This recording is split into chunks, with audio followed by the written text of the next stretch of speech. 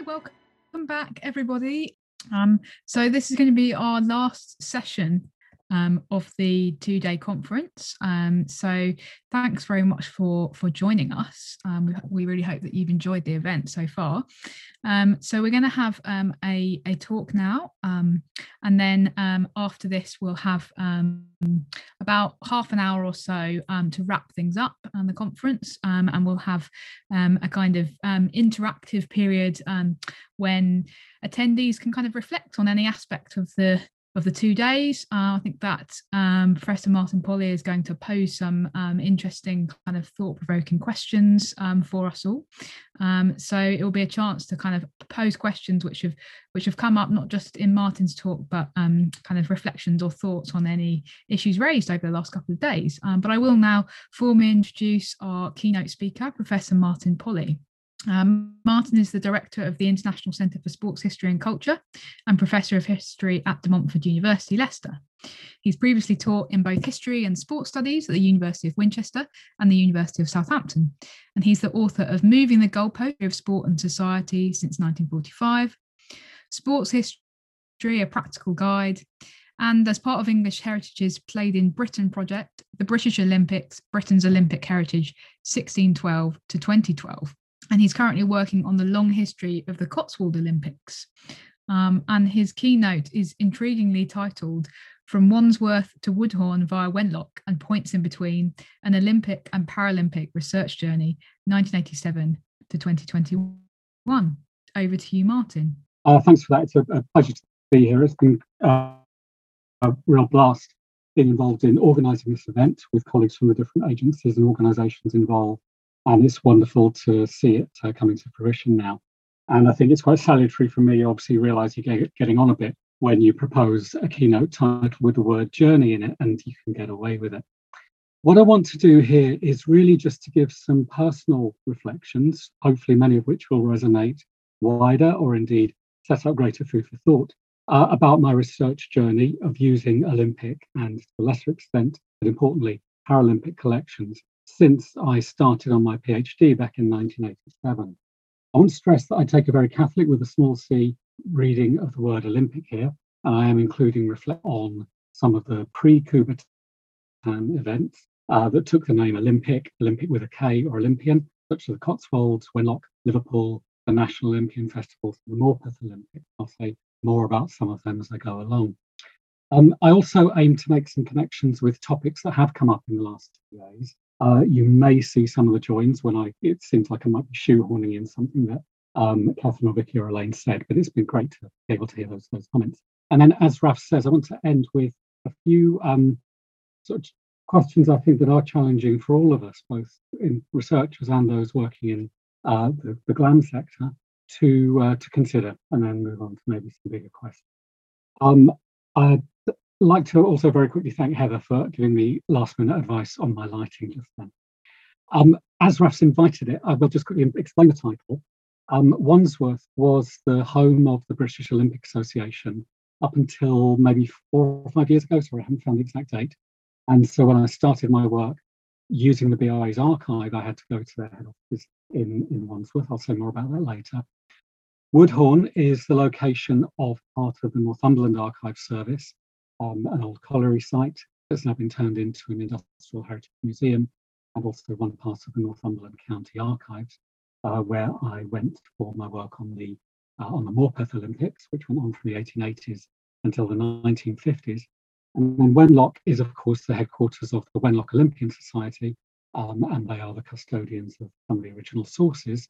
And the more observant amongst you will have noticed that Wenlock, the 2012 mascot, is staring over my right shoulder at you all. So I just thought it was nice to sort of map things out a little bit to give a bit of a structure to that journey.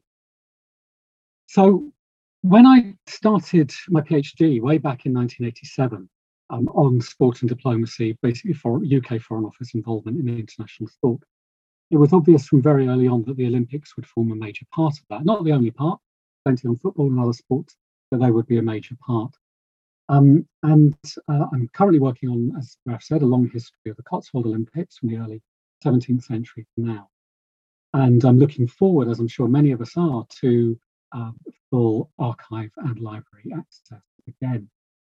In between that start in 1987 and now, I've researched various aspects of Olympic Games in British history, the different projects, and through different lenses.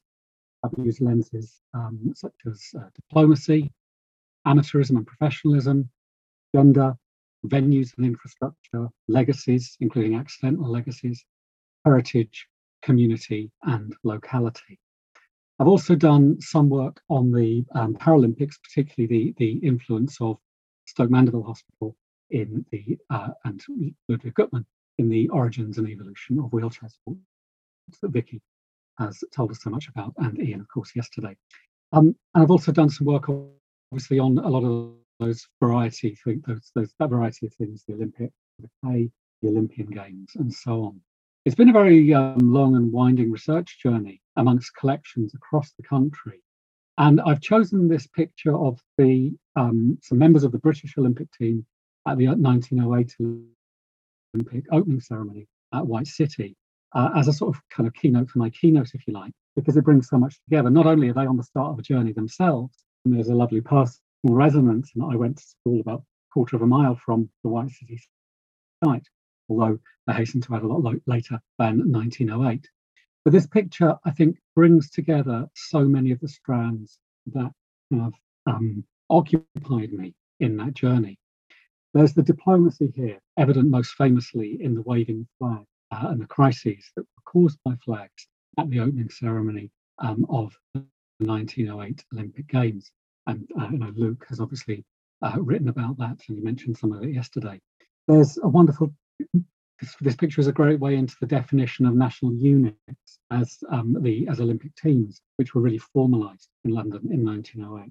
This picture takes us into amateurism, and it certainly takes us into the gendered history of the Olympics. There were women at the 1908 Olympics more than ever before.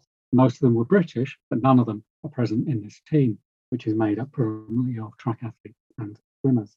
This picture gives us a fantastic view of the infrastructure, the venue that were built for 1908. And beyond just noting the fact that it's the White City Stadium, it takes us into two side points, really. One is the complete, or the almost complete absence of interest, as evident in the minute crowd there. Yes, I know there were bigger crowds in the grandstand, but this was hardly a sellout event. And up in the top left there, the advert for Schweppes reminds us that current Olympic models relating to advertising, sponsorship and partnership are exactly that. They're recent and current. But there's plenty of commercial investment in a much more in-your-face way the further back we go in Olympic history. And of course, this picture takes us into accidental legacies. White City Stadium was meant to be demolished at the end of 1908 after the Olympics. Athletes liked it. It then became adapted, and through various things, greyhounds, speedway, football, Billy Graham crusades, and a whole range of other things that actually lasted until the 1980s. So there are so many themes in my work that I can sort of root, if you like, in like this.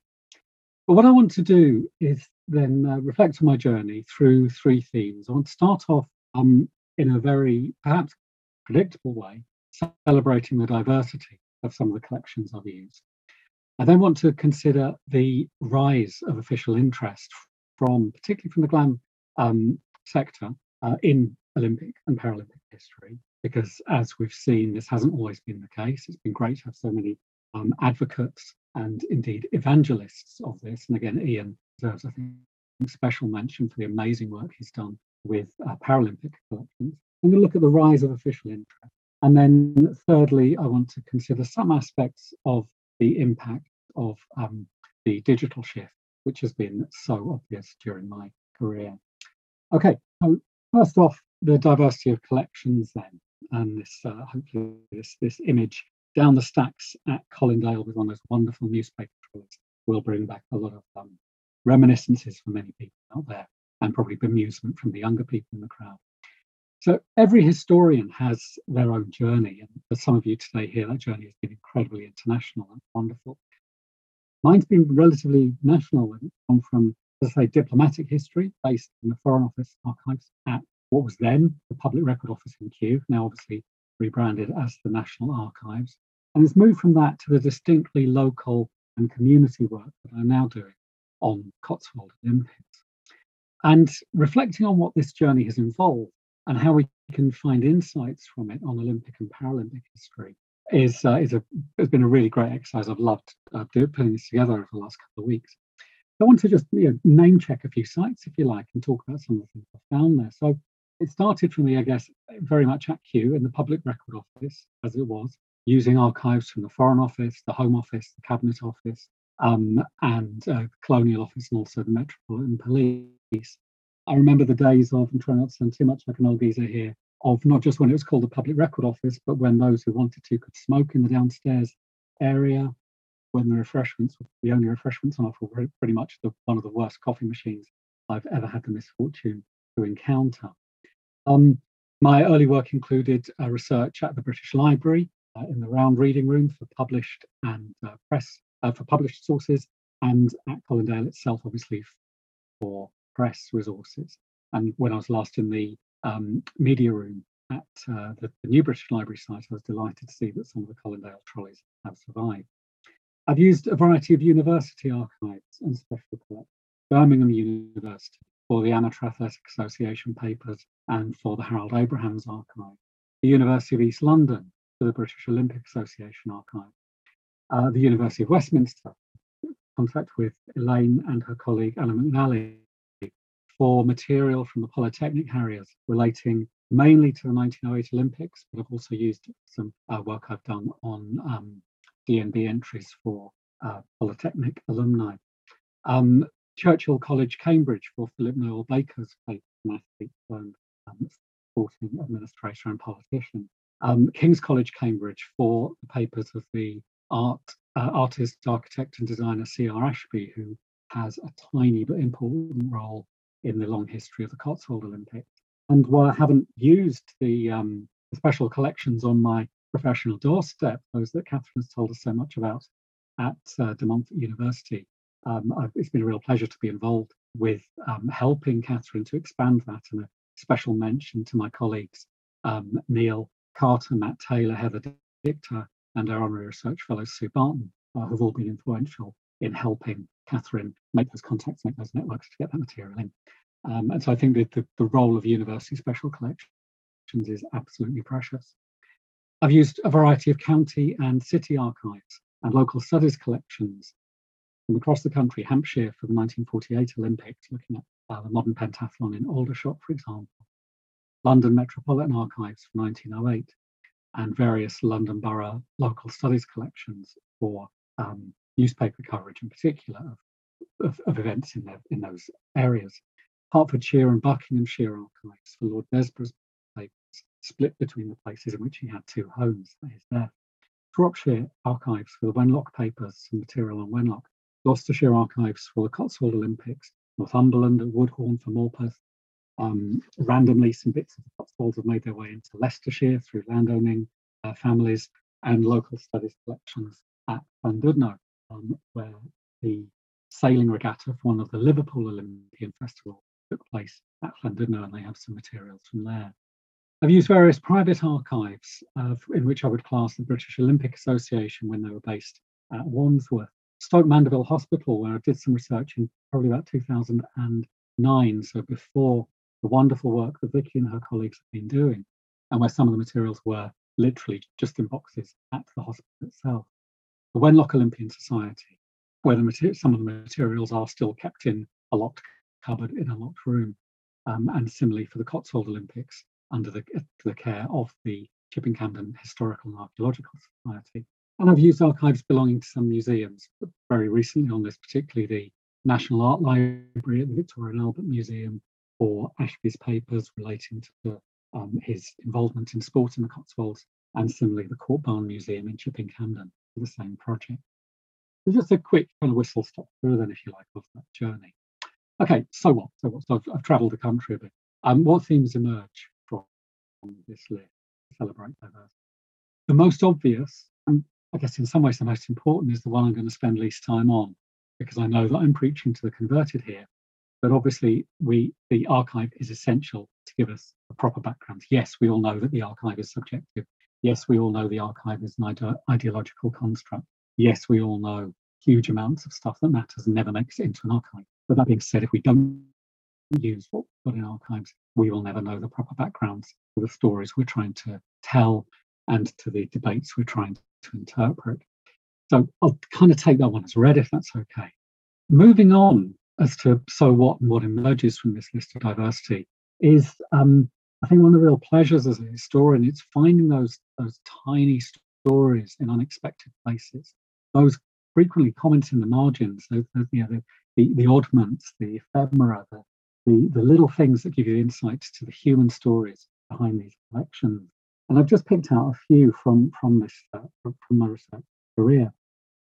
Finding things like the legal agreement between Lord Gainsborough, the owner, and C.R. Ashby in Chipping Campden, that's ended up in the Leicestershire Record Office, that forms a tiny but essential part in the long history of the Olympic Games. This was the lease under which Ashby built a swimming pool for the workers on his guild and the people of Chipping Campden, at which he then hosted some aquatic sports that he rebranded as the Cotswold Olympics. It's a revival that didn't take off. It only happened once. It is part of a long chain covering over 4 centuries. There's little things like this. This is one of my favourite images I came across with Simon Inglis when we were working on the British Olympics. This is from the National Archives. It's from the Stationers' Hall collection, where companies apply for copyrights. It's in the series Copy. And it's a design for Olympic artwork by Gamages. You can just see their name on the stadium roof in the back there to promote their sports goods. And it's basically an incredibly crude, wonderful cut and paste job, photo montage of Olympic competitors spread across the infield at White City there. And again, it's wonderful for the imagination that's gone into this, the creativity, but also, again, as a reminder of the very long links between commercial interests and the Olympic Games. It's little things like the temporary members book for the Polytechnic Harriers, which Elaine has already shown today. Unfortunately, don't have a slide of that. She's shown it, where visiting athletes coming to London for the 1908 Olympic Games would sign in so that they could use the Poly's resources and training while they were in London. And again, that's something that Luke mentioned when he was talking about the importance of the local in any Olympic history. It's things like this. This is from 1948, from the Morpeth Herald newspaper in the Morpeth in Woodhorn in Northumberland. And this is local press coverage of the 67th Morpeth Olympics in 1948. With the headline, another page in the history of the Morpeth Olympic Games, we have the story of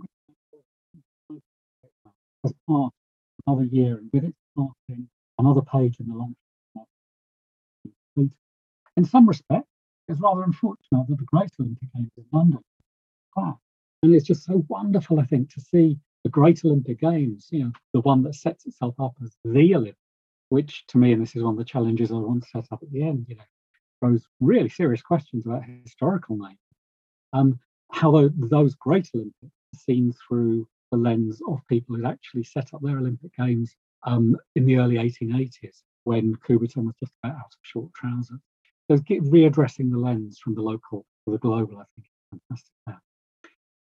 It's little things like Harold Abraham's letter in the BOA archives, urging them in 1935, urging the BOA to boycott Berlin 1936, saying that any claims that the Olympics make to be about improving relations between countries and in being about fair play and rights were being smashed by what the Nazis were doing. And that's so interesting, seeing his perspective on that. He's an Olympian, as a British Jew, and knowing that he himself then, when not only was there no boycott, but went to Berlin to report on it. And so reclaiming that piece of evidence to put into the story of Abraham's career, I think was a really fascinating moment.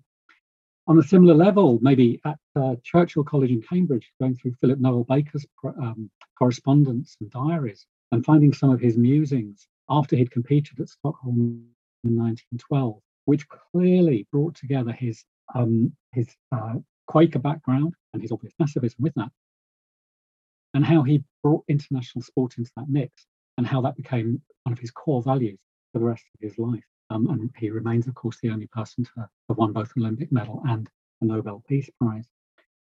It's in things like condolence letters to Lord Desborough from IOC, the founder and first chairman of the British Olympic Association, condolence letters to him from other IOC members on the loss of 2 of his sons in the First World War.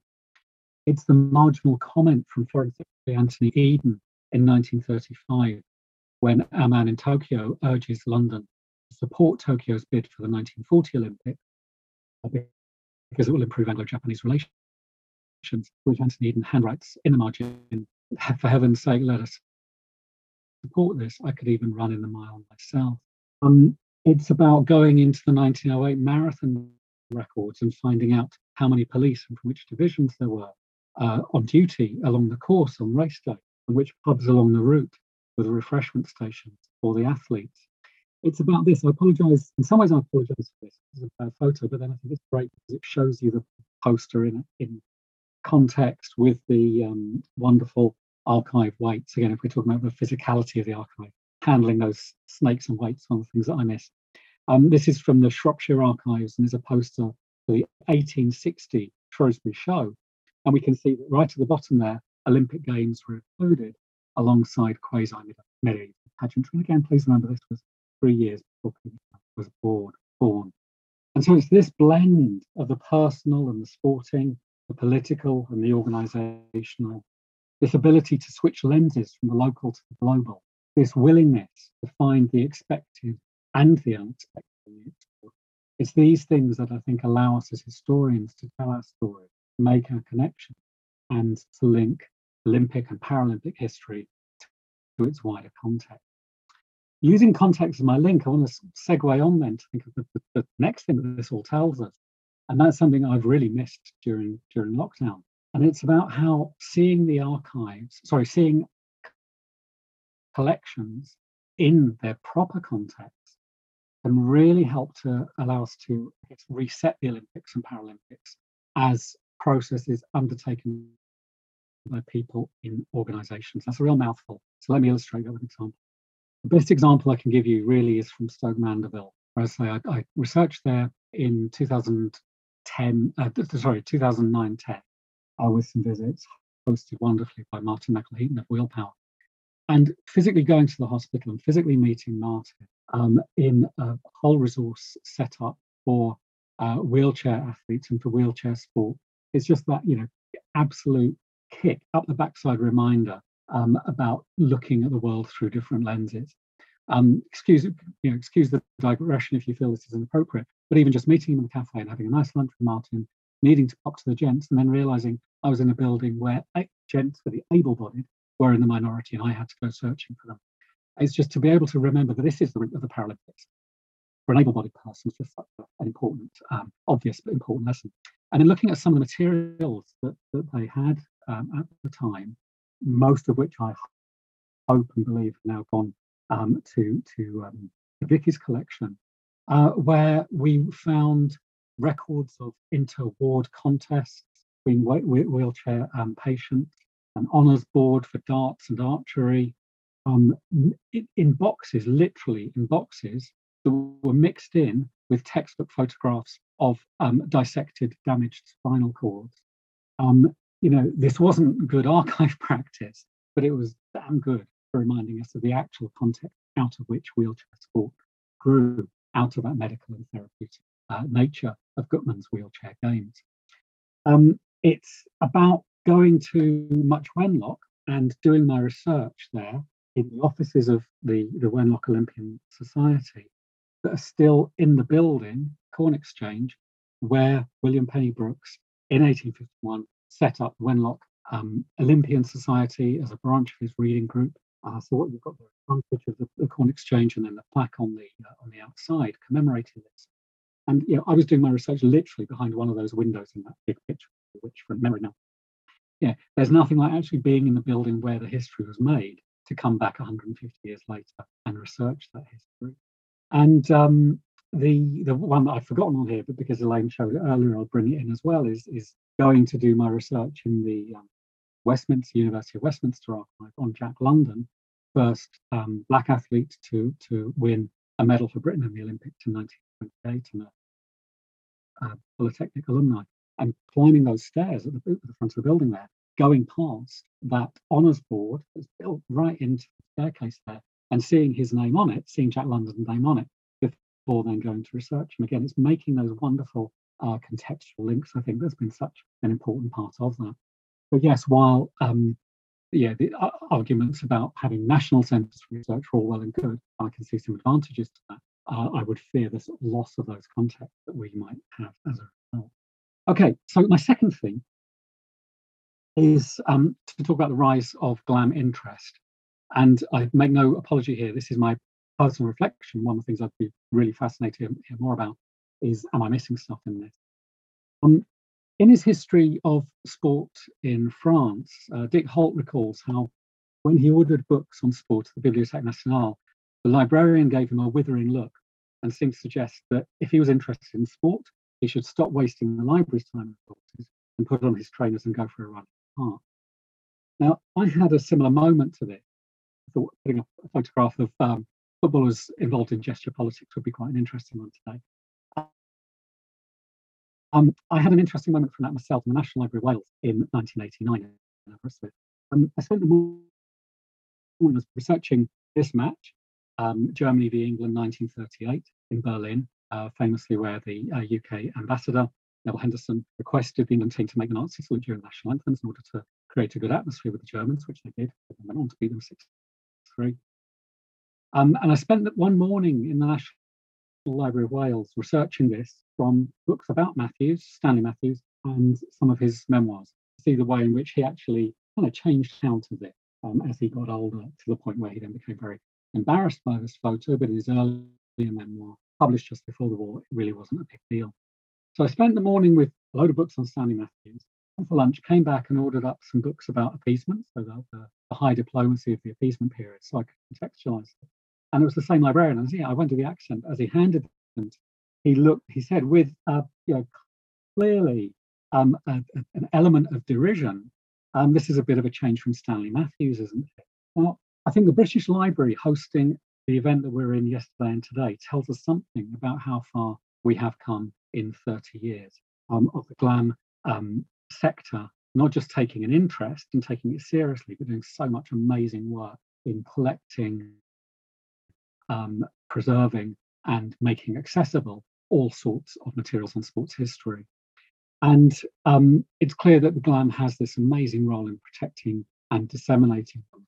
And again, Ian's stories yesterday of how so much has been destroyed in relation to Paralympic history and the predecessors of the Paralympics made for really sobering listening about what losses there were before the archive sector became interested in. And again, I know I'm preaching to the converted here because we're all part of this project. Now, for me, and this is where at the end I'd be really interested to know if I'm missing something here. For me, partly this is down to that general growth of an interest in sport, which my predecessors at the centre were obviously a major force in that. But it is clear that 2012, London hosting the 2012 Olympics and Paralympics was a major factor in that. I would say that, wouldn't I? Because I wouldn't have had the book commission from English Heritage without it. But I think the classic example for me is the British Olympic Association. So when I started work on BOA stuff, they were in the BOA's offices in Wandsworth Plain. Access was only by appointment. There was clear vetting going on. I remember in my naivety as a young, foolish PhD student, writing to them to ask for access, getting a letter back to say, that sounds fine, give us a phone call. So ringing and being asked by the member of staff there, who obviously wasn't a librarian or an archivist, what I was interested in. And I very foolishly said, I'm interested in the politics of Olympic history. And her response, and I quote, was, oh Christ, not politics, making it really clear that I was there under their sufferance. And when I got there for that visit, I was there for a week or so, it was very clear that they were showing me their library, but not their archives. It's only later on when I went back to another project, and by which time I doctored to my title and so on, that I was able to see the archives. And that vetting, which really resonates with the experience Nikki and Jeff were talking about yesterday, about embargoes and controlled access, is deeply problematic. And again, a lot of that's down to the fact that this was still a private archive, privately controlled. I had to do the research in their meeting room. The library doubled up as a boardroom.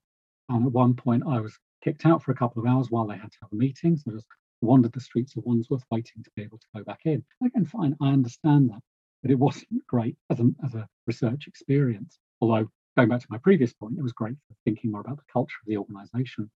And it's also clear that under these conditions, the BOA had actually lost some of their archive through flooding because they weren't being properly looked after.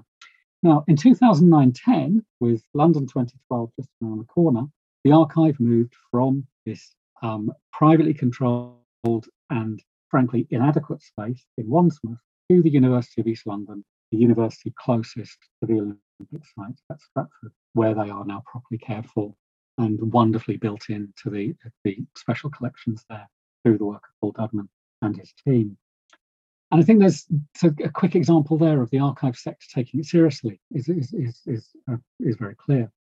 We can think about things like Buckinghamshire Council taking wheelchair sports seriously, and again acquiring material.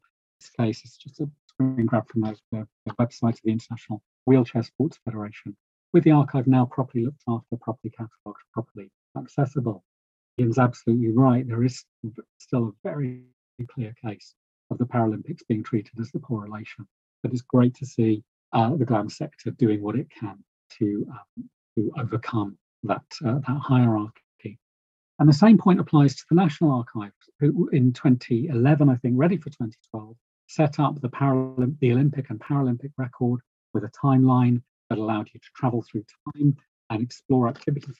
Well, obviously a very strong educational slant to this site, but it's great resources, great as a starting point for finding out what the National Archives contains for Olympic and Paralympic historians.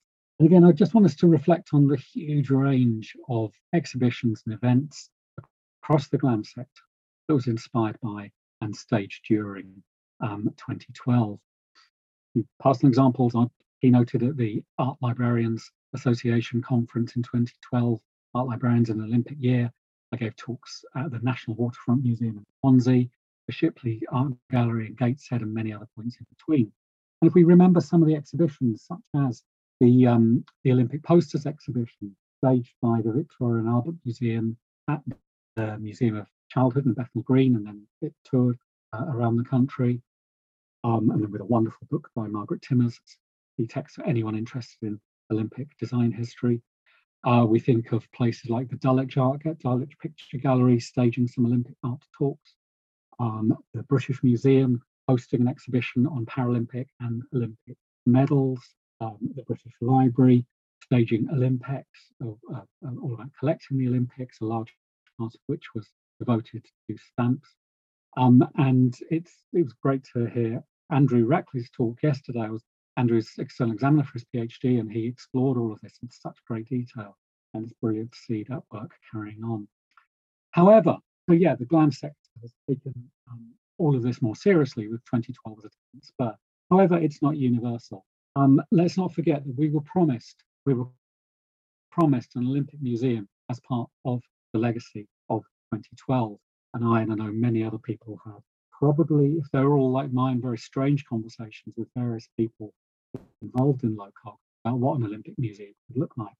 And so what I've grabbed you here is a 2012 headline from the BBC: London Museum set to open on Park, compared to something from just over a year later from Games Monitor: exclusive London Olympic Museum plans show. And again, no name. I'd be know if anyone in this meeting today knows any more about that. And let's not forget, again, I won't go into too much detail, but there's a very important and famous and well-known sporting organisation which still has its archive in what's little more than an insecure boiler.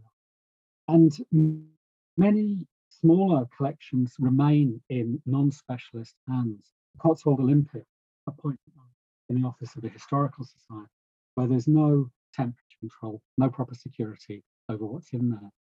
The Wenlock Olympian Society, their founding minute book, wonderful resource, so much, including evidence of when Kubertan came to visit Wenlock, is in a cupboard, albeit a secure one, in a room in the market hall, available, accessible by appointment only, and chaperoned. Now, they have digitized some of it, and it's available to read for free on their archive.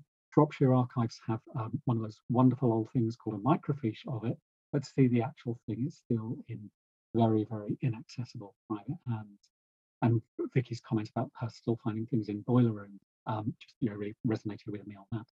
Now, it's not remotely my intention to criticise voluntary organisations. Without these volunteers putting in their own time and their effort to this, these things would have ended up in the skip years ago, as happened to so many the things that Ian wanted to find. But I really hope that we can get a greater sense amongst voluntary organisations of the value of working with professional archives to preserve originals. Okay, my final theme then is to talk about the digital shift. So, as I said, my early days was very much pre-digital, and looking back, I'm just sometimes staggered when you actually stop and take stock at the revolutionary change in methods, access, and possibilities over my career. Now, here's a wonderful picture of the reading room. I promise I wasn't researching in it quite when it looked like that, but it wasn't that different when I was researching there in 87, 88, 89. The British Library still had its own physical catalogue, full of its own mysteries of how that catalogue, which I'm sure some of you will remember, was very scrapbook in appearance, how it was put together. Still limited by opening hours, still limited by pencil notes. Public Record Office, as above. And a great example here, I was looking for Foreign Office involvement in international sport.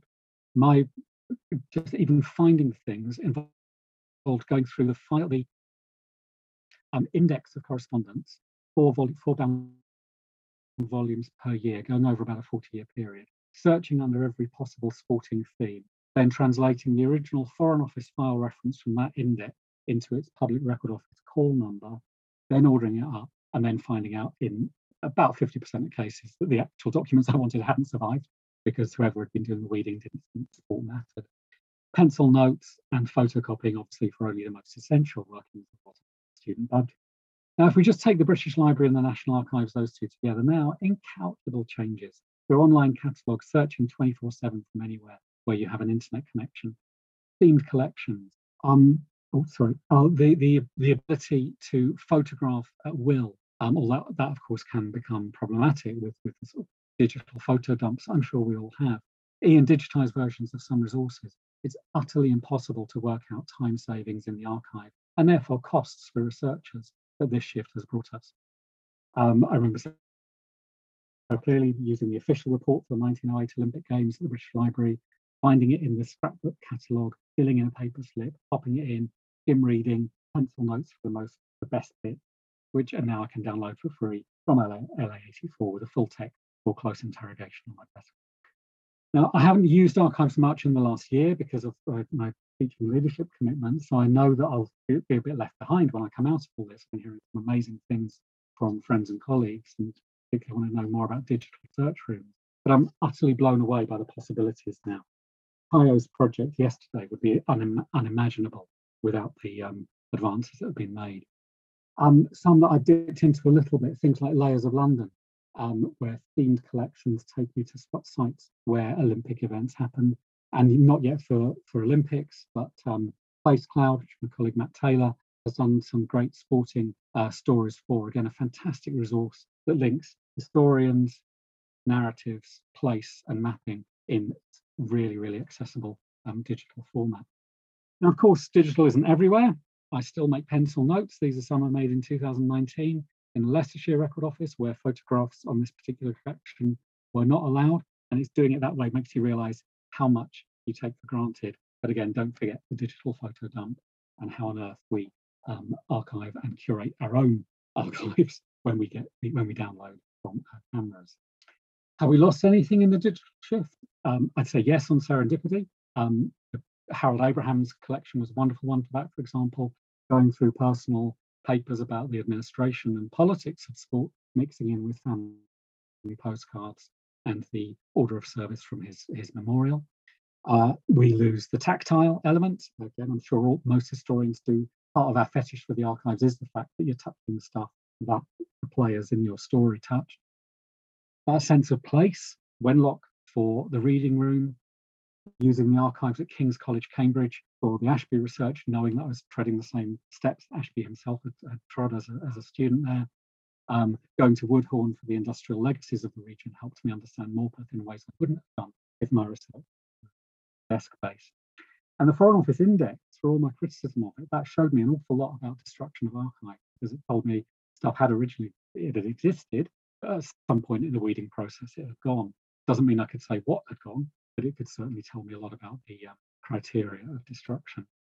So yes, we've lost some things, but of course a sensible solution is that we recognise the interplay between the digital and the physical in our research and be realistic about how we both. And I think a big role here is in advising students, particularly undergrads with very limited budgets and time, in how they can get a good balance between finding stuff out on the digital and then going to use the physical in the limited time they have. Okay, no formal conclusions, as I said. It's more of just an observation. It's been a blast to revisit all this. It's been a great exercise for me in reflecting on the subjectivity of the archive as well. And it's also given, I think it's just been so interesting sitting in for the last 2 days to think about the opportunities we have for collaboration and some fantastic models.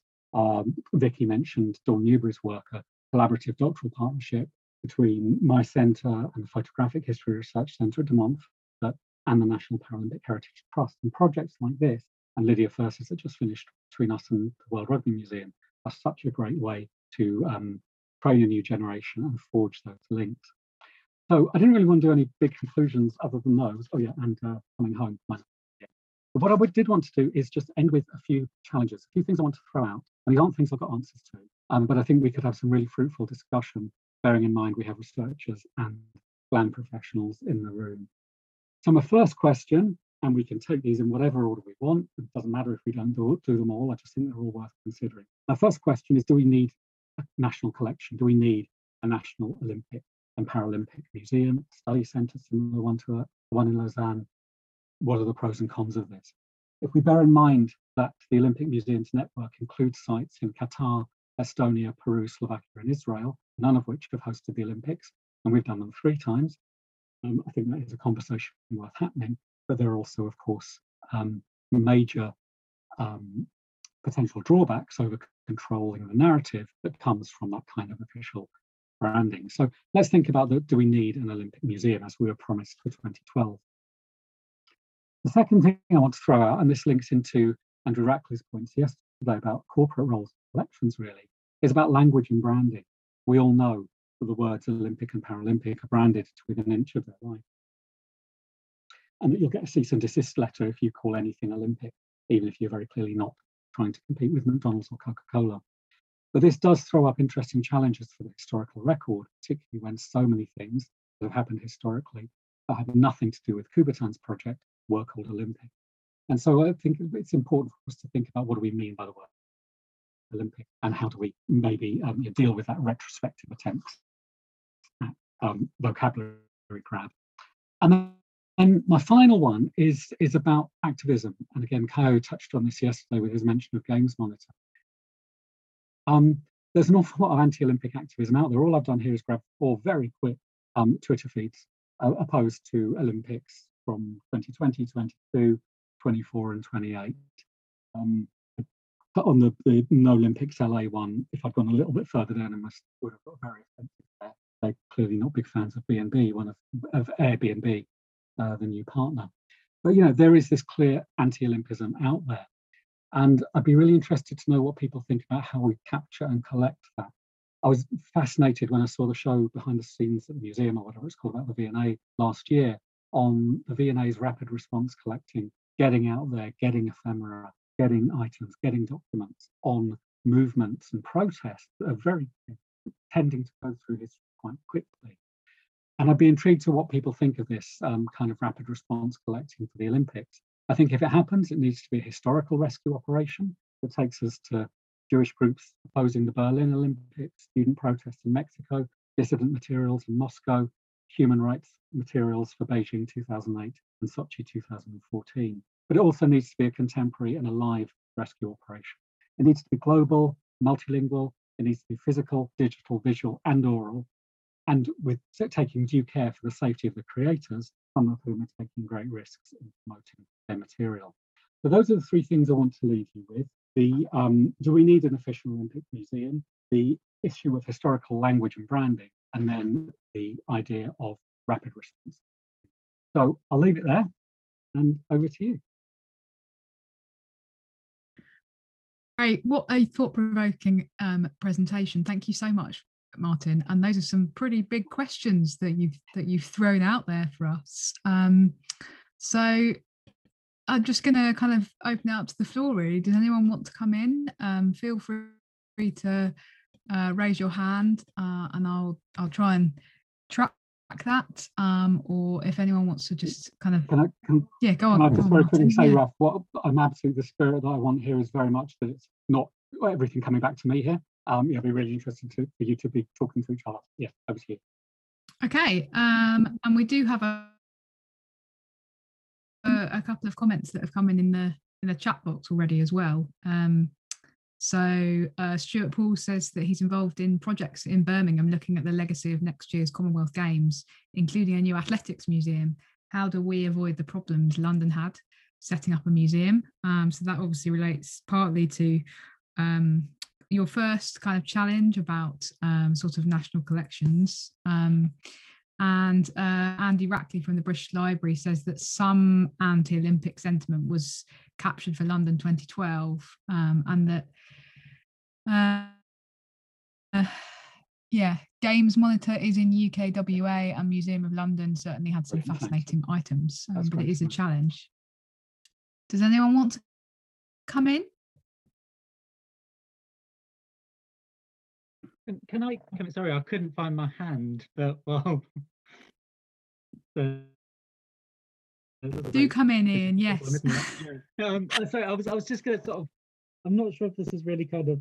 Well, it definitely isn't an answer, but just sort of thinking about the kind of, do we need a national collection? I think one of the great strengths of kind of collecting institutions, kind of in both kind of museums and libraries, galleries sector, and across kind of universities and so on, in the UK, is kind of like a strong network and a kind of dispersed nature of collections, but real kind of centres of excellence, which is the kind of thing that we've seen in the presentations over the past couple of days. And I guess one of the challenges for us is around visibility and connecting up. So, I mean, it's great if you know where everything is, but if you don't, that's kind of, can be a barrier, especially for someone kind of starting out. And I kind of know kind of AHRC at the moment, Arts and Humanities Research Council, have kind of a program called Towards a National Collection, which is kind of about what are the kind of big infrastructure challenges for linking up collections. And certainly kind of language is one of those, kind of how we describe and how we kind of deal with a kind of legacy of kind of catalogue descriptions and so on is part of that. But yeah, I guess kind of recognizing the strengths that we already have and kind of thinking about how we better take advantage of that for researchers, I think is a real key point. Yeah. No, absolutely. And I think that the last 2 days have been so important for that sharing of that, as you say, the sort of areas of excellence and strength. Can I maybe throw it out to anyone who has visited Olympic museums in other countries? Have any insights from you on what happens when the story of the Olympics is told in museum form by the people who own the story, if you like? I've been to a few, but I'd be really intrigued. I'm sure there's people in the room who've been to some that I haven't been to. It'd be interesting to get any perspectives.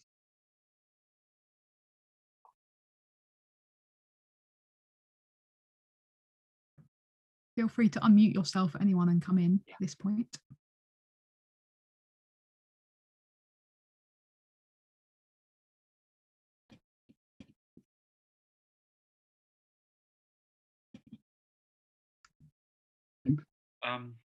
Hi.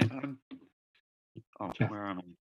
Yeah, it's not necessarily about that, but I'm thinking about London 2012 because I did have I had a participation in that as a tourist guide, and so there was special training that you could take as a guide to London,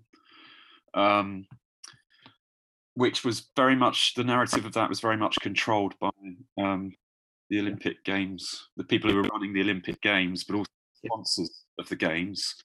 And so I started to run tours where I partly guided on site while the Olympic Park was being developed, but I also took my clients to Bow in East London because I wanted to present two sides of the story. That's great. That you, the kind of the Blackwall Tunnel Road kind of separated, very much acted as a physical divide between one part of East London and this other sort of shiny new piece of East London. But then I also interviewed guides after the Games to ask them about the training that they received and what their kind of perception of it was, but also the person who was running the training. And I've got to say that out of all of the people I interviewed, I was the only one who had a kind of critical eye towards the narrative that we were being told. And so I think that does feed into the idea of this official museum, because an official line is already being created while the event is being planned and executed. And I think it's a really interesting point that you make, that we also need to think about the opposition to these events. And as historians, we have to really, really be careful to factor that into any account that we give of events. That's really interesting. Thanks, Jeff. Yeah, sorry. Can we extend the GLAM network to include tour guides? I think we should. But yeah, no, that's so, yeah. Thanks. I've seen a question from Verity. Sorry, Verity. It sounds brilliant, but I know absolutely nothing about archiving digital dialogue. It sounds like we should. Is anybody in the room able to answer Verity's question on how do we? So, the challenges of archiving official or unofficial emails, Slack, Teams dialogue between individuals and institutions. Any insights there? So, Verity, I guess you're linking that to Olympic teams. I'm not sure. What kind of organisations do you have in mind there? You're muted, Verity. Sorry. Yeah, it's just connected to it's interconnecting some of the themes that you were saying about the opportunities of digital, and then some of the other comments about the opportunities of having like digital networks. Just with my researcher hat on, and someone has already said that there's going to be a lot around Birmingham Commonwealths, will there be like a loss of archives if we don't have some form of procedure or process that researchers are aware of how to capture official, unofficial, different sporting institutions dialogue around the Games? Because often in sort of like my experience of looking at IOC Commonwealth archives from sort of the 80s back, it's the stuff in the edges, it's the stuff scribbled in pencil, and I guess the equivalent of that now is the digital scribbles. So it's more sort of a play on that, sort of combining your opportunity of digital with whether that's a challenge or not. Granted, I don't expect you to answer it, but just a sort of throwing it out as an odd question comment. Absolutely. Thanks, Verity. Andrew, I don't want to put you on the spot, but do you have any insight on that about archiving the digital scribbles? Shall I? Ian, yeah, sure. Sorry, go on. Yeah, it's. I was thinking that question when you're talking about digital shift, because that's often kind of what we're thinking about. There is also kind of the challenge, and I think it does talk back to kind of Ian's talk yesterday about people and organisations not realising the worth of what it is they have, and I think that with digital, I think is very, very much a challenge. And kind of how to manage that. I know kind of we've been thinking about it more from a kind of literary archives perspective, and have taken in collections that include things like email correspondence and the kind of working files and working papers. I think from some literary and some scientific archives. I don't think we've done any kind of around sports associations yet. And certainly kind of with the web archive, it's challenging because we're looking at the kind of public communication. So we kind of explicitly say we're not collecting private channels of communication there. But it's something, yes, archives are working on and working with kind of universities on how to do it, but it is early stages, and it's real kind of at risk because there are so many dependencies, not just on kind of the information itself, but the software it runs on and the hardware that runs on as well. So yeah, early days, we're looking at kind of a number of institutions looking at it from different. Andy, did you want to add anything? Not really. I think Ian is actually a better place to answer that than I am, because he's much more involved in the actual archiving side of things. But yeah, as mentioned, I think the Ian's equivalent within our manuscript and literary archives is addressing that, though, as he said, not specifically within the framework of sport. So yeah, it's an ongoing challenging question. I see that Kevin has put a comment in the chat about, he says, to me, a risk of a national collection is who controls or curates it. So firms like Sainsbury's have put their archives into museums, but tightly controlled which archives are made available. I'm sort of thinking from a cricketing perspective, Martin, about two challenges. About, I think that this kind of links two of your challenges in a way. Does cricket count as, would any cricket records make it into an Olympics collection if we had one, for example? And obviously there is now this push to get cricket reintroduced into the Olympics, and we are seeing women's cricket coming into the Commonwealths next year. And so, which sports count as Olympic sports, I suppose, and then our Lord's going to suddenly turn around and say, okay, well, we'll put some of our stuff in an Olympic collection, rather than, because I think that the real issue with when I've kind of discussed this idea of having a national sports museum with people, or a national sports archive, the big issue that crops up is about kind of parochial around individual sports, isn't it, rather than, and that does almost, to link that to Kevin's comment, it is about different governing bodies wanting to retain control, so that's an issue as well, I think. Of course, Lords itself was an Olympic site for archery in 2012, but yeah, you're absolutely right. I think a big thing for me is, one of the beauties of Olympic history. I am just Olympic here. We probably tell the same stories about Paralympics, but I don't know the events in enough detail. Is that it's a history of constant experimentation and reinvention. And yes, cricket was in for a bit, and then it went. Motorboat racing was in 1908. But the charter now is, the rules are now very strictly against any motorised sport. And I'd love for that greater, if you like, openness to how experimental of its time the games have always been, would be a much more interesting narrative than the very Whiggish one we get. But ultimately, Raf, you're absolutely right. I mean, good luck to the archivist who, well, it'd be easier now than it would have been 20 years ago, but good luck to the archivist who tries to convince both the rugby union and rugby legal authorities that all of their archives should be under one roof, for example. So you always have the politics and the parochial. And sorry, I saw a comment in the sidebar which was talking about from Kevin, that if an archivist is only coming with a sporting lens, they might not keep the business ones. Really, really good point, Kevin. Thanks for that. Does anyone have any more thoughts that they want to share on any of Martin's challenges or anything else? Very quickly, while we're waiting, just say, Ian, wonderful, thanks. The human rights mega events there, that's a really interesting story. And again, being sold for educational rights. And David, LA84, thank you. I've never been physically, but I use the digital archive all the time for the official reports in particular. And yeah, absolutely brilliant resource, a really great example of an Olympic legacy in action. Thanks for that.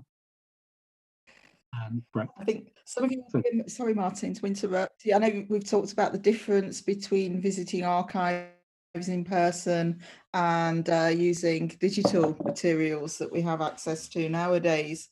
I thought I'd share that when I did my PhD, I didn't have access to travel either, as I couldn't afford to go anywhere. and so most of my research was done actually by post. So I would write to archivists and they would copy things, we'd talk on the phone, and then they would send me copies of the documents. So I've sort of got copies of everything that I used in my research at that time, because I couldn't afford to actually go anywhere very much. So sometimes it's the archivists themselves, which is really helpful, because they know the collections and they know what's in it. And it's about asking the right questions to get the right materials. The other thing that was interesting, we talked about collections being held by people or official organisations that might have a bias because of it reflects on their reputation. And I remember when I first wrote something about, must be 30 years ago, it was about Thomas Cook and travel.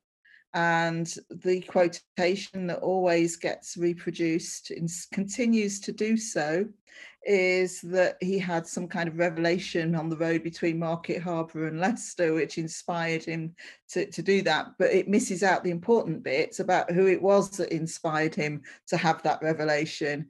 And Thomas Cook as a company actually complained to the local paper after something about my research had appeared.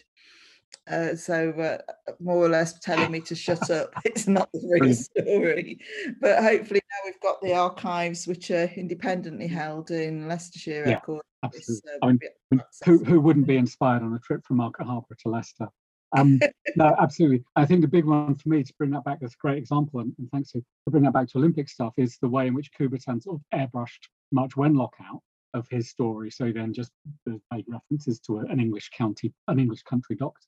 Whereas, go back to the archives at Much Wenlock itself, and they've put on a special edition of the games for him. They put him up in a really nice hotel when he comes to visit. And he plants an oak tree and waters it in with champagne, which is still there and still has a plaque. And of course, the cutting was taken from that to be planted in the garden at 2012. And that narrative from the Wenlock view is that Coubertin was interested in sport, came here and went away convinced that he should revive the Olympics. And then the IOC view is, well, he had a chat with a doctor, but it was all his idea. And so getting those two voices together is such a valuable part, again, challenging the official narrative. I'm seeing some good stuff being said about Australia. Thanks, Dawn. Brilliant. And there was a comment about the National Sports Museum at the MCG, which I have been to and is brilliant. I agree. Fantastic. Thanks, Brett and Dawn for those. Does anyone else want to come in?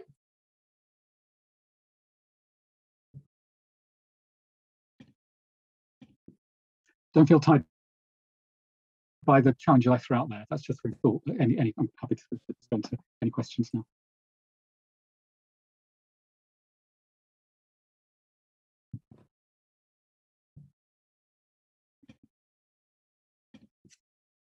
You're all warming up for the England match, aren't you?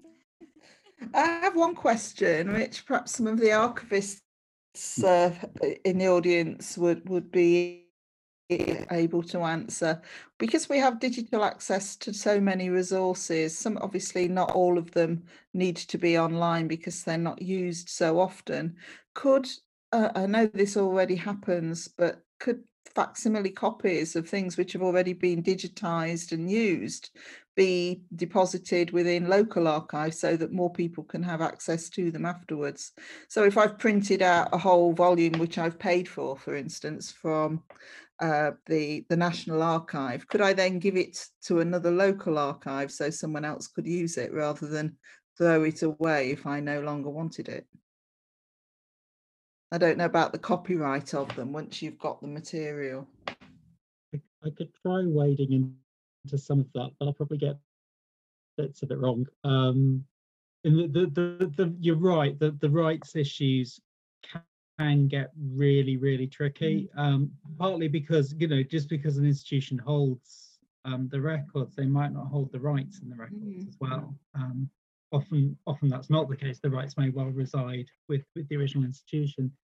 So kind of clearing that and clearing reuse can get quite hard. I think just the kind of resources issue for all kind of archives and libraries and kind of local archives that are not immune to this as well, is such that there's more of a desire to focus on what's not being managed anywhere else than to kind of hold and make available copies of something that is already in an archive. I think there's kind of more of a desire to kind of make sure people are aware of where the archive is held rather than hold facsimiles, just because it's just simply a kind of resource question in the end with that. But appreciate that then there are kind of additional costs to kind of not having a local copy. And I think, I mean, a lot of kind of archives and libraries are trying to use digitization as a way of enabling that kind of wider and more remote access.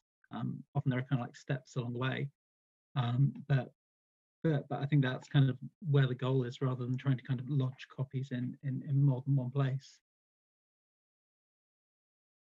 I see that James has put in the chat about mobile heritage exhibitions like Yorkshire County Cricket Club driving around the country in a van. There was some really interesting panels at the Sporting Heritage Conference, which was all online a few months ago, about the way in which different kind of sporting archive collections and heritage collections have sort of have managed and almost kind of showcase best practice during the pandemic. And I know that I was on a panel with Vicky Hope Walker, I don't know if she's still in the room, and the National Paralympic Heritage Trust have done a really good job of that, if I may say so. Are you there, Vicky? Don't think she is. Anyway, so Rough. Yeah. Hi, Ken. Hi, it's Ken McHugh here. Sorry, I had to leave Martin there for a few minutes. But I had a question in the chat. In 1908 Olympics, my grandfather's friend Joshua Milner won a gold medal for shooting, and I'm just wondering, was he in that photograph that Martin showed at the beginning? We have his gold medal actually on even his target, but unfortunately we've nowhere to place it here because for a country that's mad, the Republic of Ireland, a mad sports country, we don't have a sports museum and there's no interest in one. So maybe I'll hand it over to you. Thanks, Ken. Ken, I can't answer the question now, but I'll look in detail at that picture and compare it to the 1908 report, and I'll get back to you. Okay. And the other thing, Martin, it's really interesting. My eagle eye has spotted a flag. You know, in that collage that's there, the photograph you showed. There's a flag. Yeah. I think it's the Erin go Bragh flag that was flown over the GPO in 1916. It's amazing, yeah?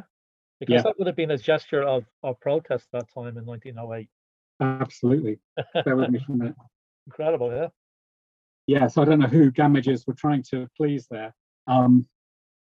Absolutely. I'll get, you're right. So there's a Union flag and then the heart, both bang central.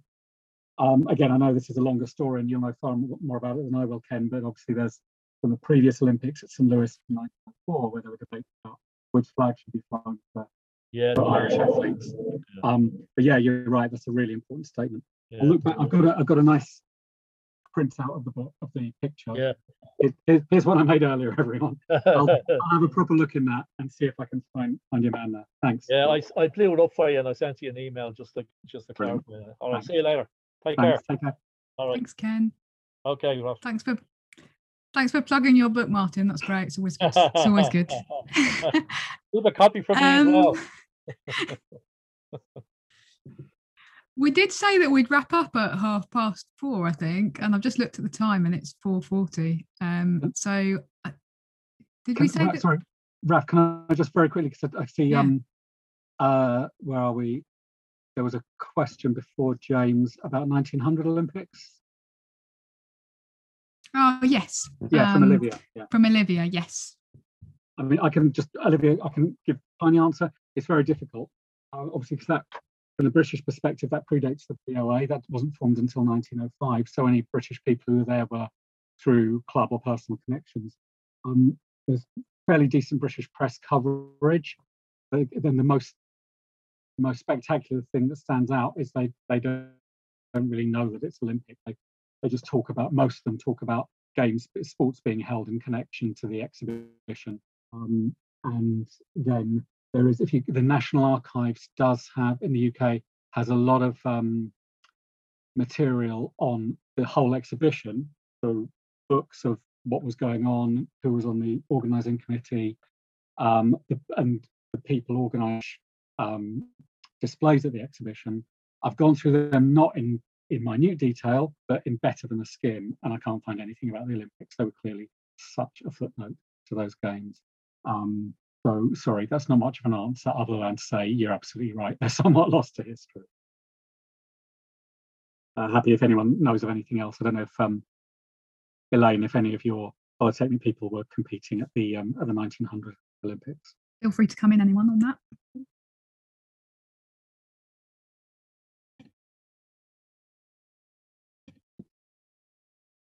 And then we've got a shout out for Ipswich Town. Thanks, Richard. Looks good. Sorry, I was saying I was just having a quick look actually in our Polytechnic magazine to see if anything got mentioned, but I can't see anything obvious, okay, I'm afraid. No. Sorry. And so Ipswich Town Heritage, thanks for that, Richard. That looks good. Oh, does anyone have any more thoughts or comments?